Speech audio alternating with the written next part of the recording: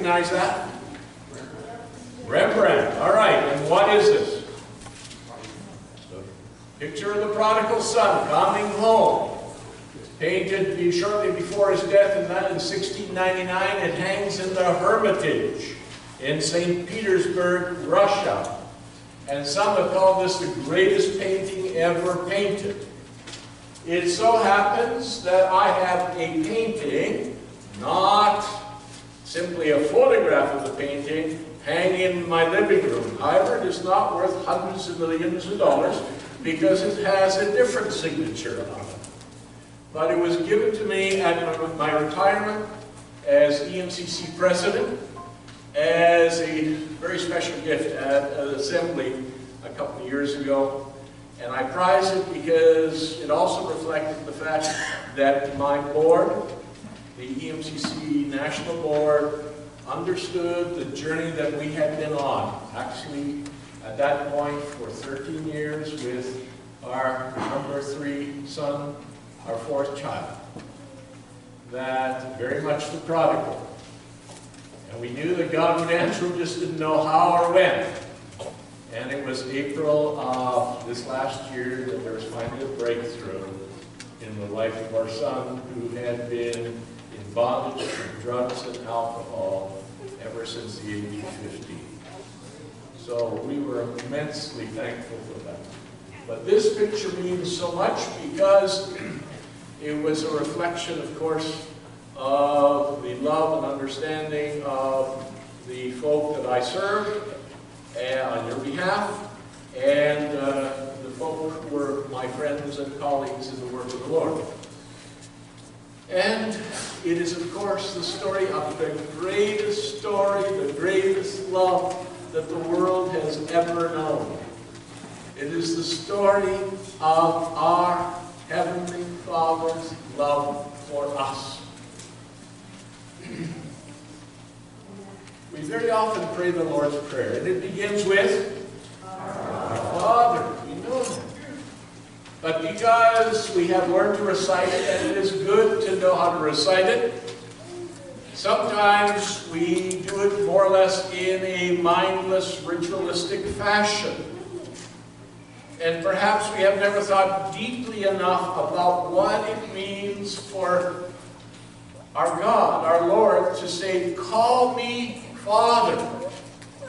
Now there are those I know who say, well, my earthly father was no one that I could admire. In fact, experienced a lot of hurt. And I understand that that's the case for some. But I also know that that is not the pattern that God had established. And so we see the pattern of the loving relationship that God intends for our human fathers. But it is reflected in His own love for us. There are many lessons from the prodigal son story, but these words are so poignant. It's so clear that the youngest son said, Dad, I want my inheritance now. In other words, I wish you were dead. I don't care for you. I just want my inheritance. And yet, his father gave him his inheritance. And then he goes off, he squanders it, he finally comes to his senses. Don't you love that phrase in the text? And when he came to his senses, and the only reason we are here, friends, I trust, is because we have finally come to our senses that there is hope and life nowhere else. But what do we see? He's making his way home. He doesn't really know what kind of reception he's going to receive. He's willing to come in as a servant because he knows that he has no right to expect anything from his father. And yet, what we read is, well, the son was still a long way off. His father saw him. So what does that tell us about the father? That he was looking for his son every day. He's wanting his son to come home. And then he doesn't just wait in his dignity. He runs You ever seen an old man run? You know how we run? Not a pretty sight. But we do our best. He ran to his son, threw his arms around him, and kissed him. And you know how the rest of the story unfolds.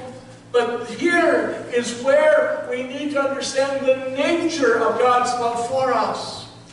And the nature of what human father's love is called to be and can be in Jesus.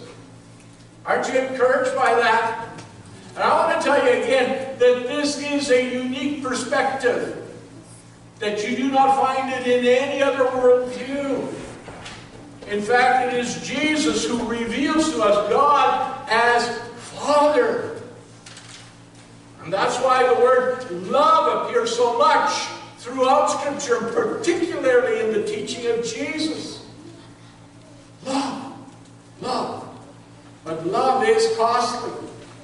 And we see that Jesus reveals our Father's love in His teaching. We have just read it. And so this is engaged love. This is love that really, really affects us, transforms us. And this morning as we come to communion, I pray that you'll experience a renewal in your sense of love for our God. It would be such a heartbreak to come, to go through the motions, and not experience the blessing that God has for us.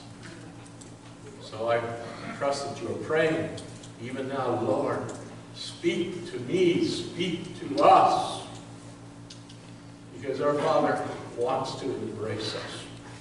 And that means that maybe our hearts need to be broken all over again. And I hope you're going to pray, Lord, break my heart if you need to.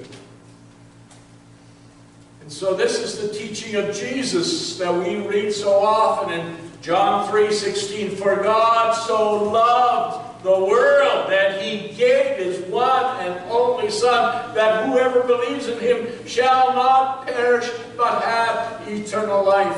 For God did not send His Son into the world to condemn the world, but to save the world through Him. Now, I hope you're listening. These are amazing words, because we are like the prodigal son. Read Romans 3 and see what our heart condition is, how we have treated our God. We've ignored Him. We've turned our back on Him. We've gone deep, deep into ways that are contrary to His will. And yet God, in His redemptive love, is reaching out to us through His Son. And so it is the Son, the one and only Son, the unique Son of God, who reveals the depths of the love of our Heavenly Father. Let's understand that it is not an angry Father and a loving Jesus. This is the decided will of God, Father, Son, and Holy Spirit from eternity past, that we should be redeemed by the blood of His Son. What love! And Jesus reveals our Father's love in His own person. So if you have difficulty relating to our transcendent God, where do you look? You look to Jesus. You want to know what His love is like? Look at Jesus. Look how He lives, and look how He chooses to die on our behalf. In the wonderful passage that we have in John 14, there is this interesting conversation. The Lord is trying to bring comfort as He is about to be arrested. And He says to the disciples that you have trusted in the Father, so you should trust in Him. There's the wonderful conversation in which you have the wonderful truth. And Jesus says, I am the way, the truth, and the life. No one comes to the Father except through me. And then Philip says, well, Lord, if you show us the Father, then we'll be satisfied. Philip, Jesus says to Philip, have I been with you all this time and you still don't get it? Anyone who has seen me has seen the Father. You know, we use the expression like father, like son. And this is the truth in its perfection. You want to see the Father? Look at the Son. In fact, Hebrews chapter 1, verse 3, the Son is the radiance of God's glory and the exact representation of His being, sustaining all things by His powerful word. Now, can you look at the Son without seeing the radiance of the Son? And I'm not recommending you go and look at the Son, although today I don't think you have much of a problem.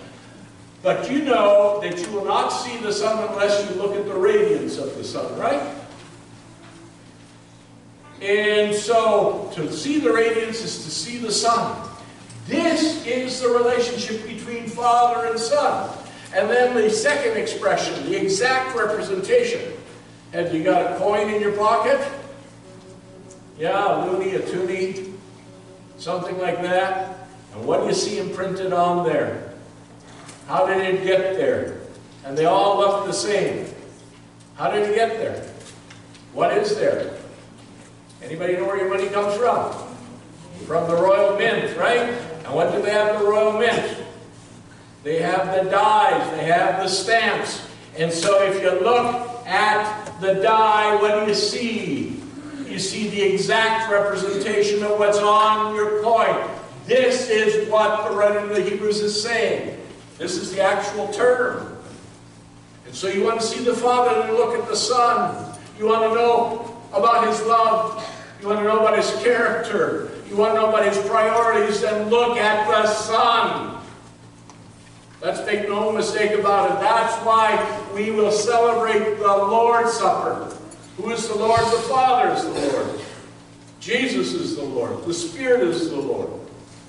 But let's understand that we are celebrating the Lord's Supper that Jesus instituted. And of course, Jesus reveals the Father's love in His death for us. Friends, I pray that this morning we will be so renewed that we'll finally let go of all our small ambitions, our petty squabbles, everything else that tends to draw our attention. We read in Romans chapter 5, you see, at just the right time when we were still powerless. Are we still powerless? We still are. Christ died for the ungodly. That's you and me. Ungodly. We think we're pretty good. That's only because we're judging by a relative standard. When we judge by the standard of the life of Christ, who measures up? Who measures up? Very rarely will anyone die for a righteous man, though for a good man someone might possibly dare to die. But God demonstrates His own love for us in this. While we were still sinners, Christ died for us. We have now been justified by His blood. And so the elements this morning that we will partake remind us of the body and the blood of Christ given for us. We sing this wonderful hymn. Thank you, Mark, for how you led us in prayer this morning. O sacred head, thou wounded with grief and shame weighed down, mine was the transgression, but thine the deadly pain. By the way, the bread this morning is very authentic. This is Passover bread. It happens to be gluten-free, for whom that's important. We can thank Maureen for actually preparing this for us today. So do not be concerned if gluten is an issue for you as well. And so, friends, I ask you, are you ready to pray the Lord's Prayer with this understanding that the privilege that we have to say, Father, Father, yes, Father, is bought by the blood of Jesus. And so when you're saying, our Father, you're saying, thank you, Jesus, for dying for me. And you are also making a statement about the work of the Spirit. Because you see, it is the work of the Spirit to apply the reality of what God has done in our lives. Romans 5:6, we read about that very clearly. And so this morning, I am going to ask you, how do we choose to live? Are we ready to renew our love in response to His love? Have I forgotten my first love? You know, Calvin, are you still in love with your good wife? You need to say yes, right? You can fight it up afterwards. Or you can beat me up afterwards. Okay? But friends, have we really taken to heart that somebody died so that I could live? Ryan Arnold, his brother, was dying because of liver failure. He was a match. He offers to have part of his liver given to his brother Chad. Brother Chad received the transplant and lived. Ryan died. Okay. What do you think Chad is thinking? What do you think his heart is full of?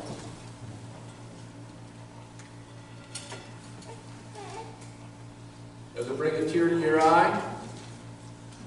How about the death of Jesus for you? Does that bring a tear to your eye? If it doesn't, it's time to remember your first love. Friar Maximilian Kolbe, Second World War, you know the awful things that the Nazis did. Auschwitz is the name of one of the concentration camps. 6 million Jews, many others, many believers who stood against the Nazi regime. So Friar Maximilian is present when, for some reason, those who were running the camp decided that they wanted to do an experiment. They wanted to see what it would be like to see somebody starve to death. So they chose 10.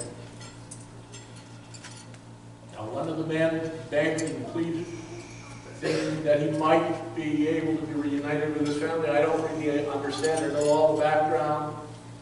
Friar Maximilian stepped forward and said, I will take this man's place. I will take this man's place. How do you think that man felt? Am I trying to get an emotional response from you? Absolutely. Because you see, if we're not engaged at that level, we really don't understand what our Savior's transacted for us. Now, I don't think that the Nazi overlords understood what they had. But for the next 3 weeks, Friar Maximilian sang songs continuously to keep the spirits of these men who were condemned to die in this horrible way. They finally killed him just because he was such a nuisance to them. Powerful, powerful story. And so I ask you this morning, how big is your thankfulness? How big? Small thanks for small kindness. You give me a cup of coffee, I'll say thanks. But friends, this is so much more, infinitely more than when typically we experience in our lives. How shall we give thanks for someone who gave himself for me? Love so amazing, so divine, demands my soul, my life, my all. We have the example of Stephen. End of Acts chapter 7. Stephen, a man who was filled with the Spirit, gifted by God to speak powerfully and clearly to the Jewish leaders, who stood in opposition to the clarity of the beautiful offer of God in Christ. And finally, they could not stand what he was saying, and so they began to shout and scream, and they dragged him out in order to stone him. Can you imagine what it is like to have that kind of experience? Have you had your life threatened and had that kind of experience where you are in fear? And please note that in verse 58 it says that there was a young man named Saul present. Saul, that we know better by the name Paul. And while Stephen is being stoned, here he's the first martyr of the Christian church. He fell on his knees, cried out, "Lord, do not hold this sin against them." Did he call out judgment upon them? No! Where did he learn this? He learned this from his Savior. That's how we know. That's how we know where his heart was and what his heart relationship was with his Lord. Because he prayed the same prayer that his Savior prayed. And friends, I don't know about you, but I want to align myself with Stephen, don't you? Don't you? And so that means that we need to let go of those things which are holding us back. And you know what they are. You know your heart. That keep you from being like Jesus in your attitudes, behaviors, and character. Saying number 3 of the way of Jesus. So, how shall we live? Here is the Apostle Paul talking about what happens when somebody does dirt to us, wrongs us in some way. He says, "Do not take revenge, my friends, but leave room for God's wrath." Now, I suspect all of us have had experiences where we have felt injustice, right? Sometimes that's with our spouses. And then we have these really interesting domestic squabbles, which are not interesting. They are damaging. And away we go because we are right. Right? I decided I was going to fight a ticket that I once received for a particular offense. And I went all the way back to Sudbury from Toronto to fight this ticket. I set my case out. They were very gracious to listen to me set my case out. And then they judged against me anyway. I was angry because I got the ticket, and then I was angry because of the fact that they didn't listen. They didn't get it right. And even now I'm thinking about it. But then I have to resolve whether or not God's word is true and that I'm going to be obedient to God's word. Do not take revenge, my friends. So don't tear up your license. Don't decide you're going to shoot the police. You know, all kinds of weird thoughts that go through your head. You think I'm kidding? You think I'm kidding? Well, don't get on my wrong side. No. But leave room for God's wrath, for it is written, "It is mine to avenge, I will repay, says the Lord." Now we're going to deal with injustice everywhere, in all kinds of situations. In our workplace, right?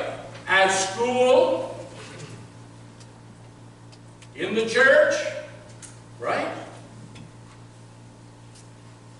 On the contrary, listen, this is what we are called to. This is what we saw in Stephen. If your enemy is hungry, what? Starve him to death? Feed him! If he is thirsty, give him something to drink. Friends, you have enemies here? How do you respond? In doing this, you will do what? Heap burning coals on his head. Now this is so counterintuitive that it's mind-boggling. But this is what God calls us to. is the leader of a movement of now about 4 million in India. An extraordinary thing that God is doing. And as they were celebrating his 60th birthday, and this is in a congregation that is numbers in the thousands. You imagine a gathering of 1,000. We couldn't muster enough people in this county to have these kinds of meetings. The province, or the state of Uttar Pradesh in India alone has 170 million people. India has 1.4 billion people, all right? I've had Indian friends come here, and as we're traveling around, they say, "Where are all the people?" Our population average is about 4 people per square kilometer. Theirs is about 400 per square kilometer. And yes, you will see them everywhere. But let me tell you that the testimony that his son gave was this. My father has faced much opposition. He's been accused and dragged into court for all kinds of serious crimes, even murder, falsely. And yet he said, my father has defeated his enemies by prayer and won them by love. Isn't this what we see here? So, if your enemy is hungry, feed him. If he is thirsty, give him something to eat. In doing this, you will heap burning coal on his head. And so a year, 2, 10 years later, these opponents, these enemies have come back to testify to this man's integrity, you see. And they have come and said, I was wrong. Do not be overcome by evil, but overcome evil with good. That is how we show that we belong to Jesus and that our hearts are in tune with His. It's as simple as that. Friends, am I alone here? Are you going to agree with me? You're going to agree? Everybody can say amen? Amen. All right. And so we choose not to be sidetracked or stopped by someone else's stupidity, I know some, or blindness, or even wickedness. I'm in it to follow Jesus.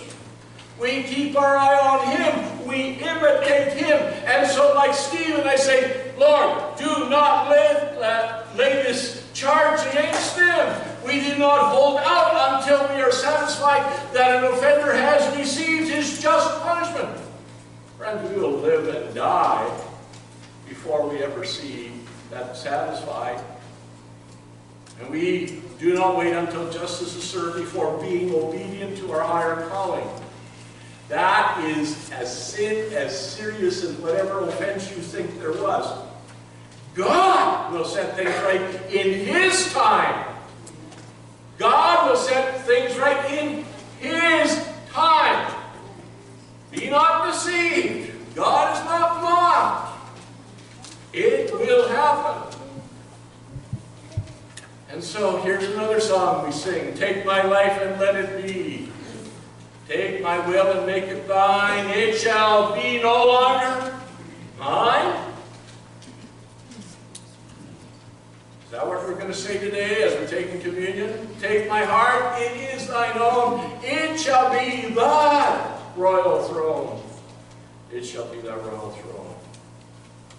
So this, friends, touches all of us. Not only those who are looking at me, but the person I see when I look in the mirror. When I survey the wondrous cross on which the Prince of Glory died, my richest gain, this thing that I'm cherishing, that might be a bad thing, I count but loss and for contempt on all my pride. How shall we live? Story from India. Graham Stuart Staines and his 2 sons were sleeping in their car when a group of Hindu fundamentalists decided to torch the car. They were alive. They were burned alive. This happened January 23rd, 1999. Horrific. So what terrible thing was Graham and Gladys and family doing there? They had been working with the poor and with lepers in the state of Odisha for 34 years, sharing the love of Jesus.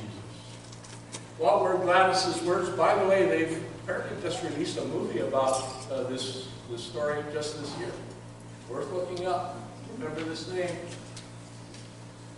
Gladys says, I forgive those who perpetuated this. I want them to know the love of Jesus. And finally, the government recognized the extraordinary work that she's done. And they gave her the Mother Teresa Memorial International Award for Social Justice.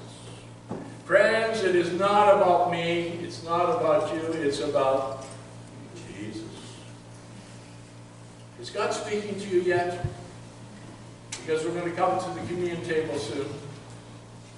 And we sing, all to Jesus I surrender. All to Jesus I surrender. So surrender it all. Humbly at his feet I bow. Worldly pleasures all forsaken. Take me, Jesus, take me now. I surrender. I surrender. All to thee, my blessed Savior. I surrender all. So I ask you this morning, what is God saying to you? What is God saying to you? Because it's not about me speaking to you. It's about what God is saying to you.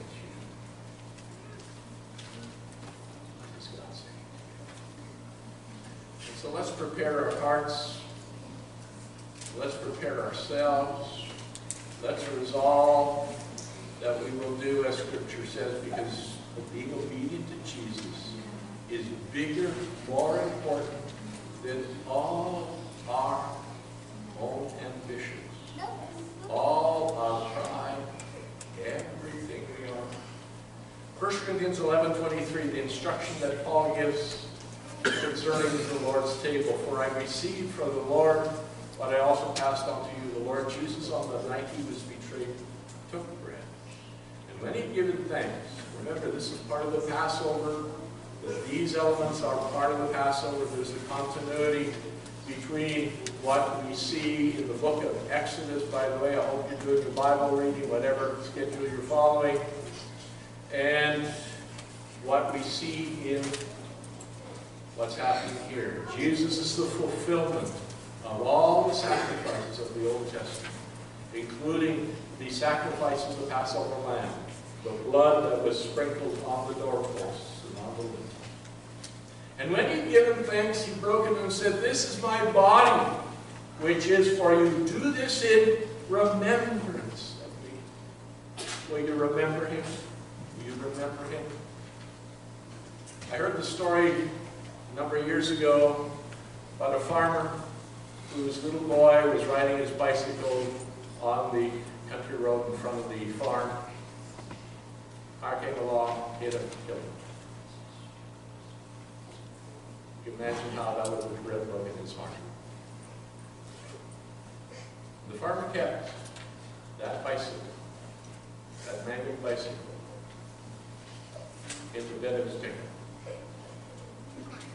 Fred one day said, why do you do that? It makes you cry every time you look at it.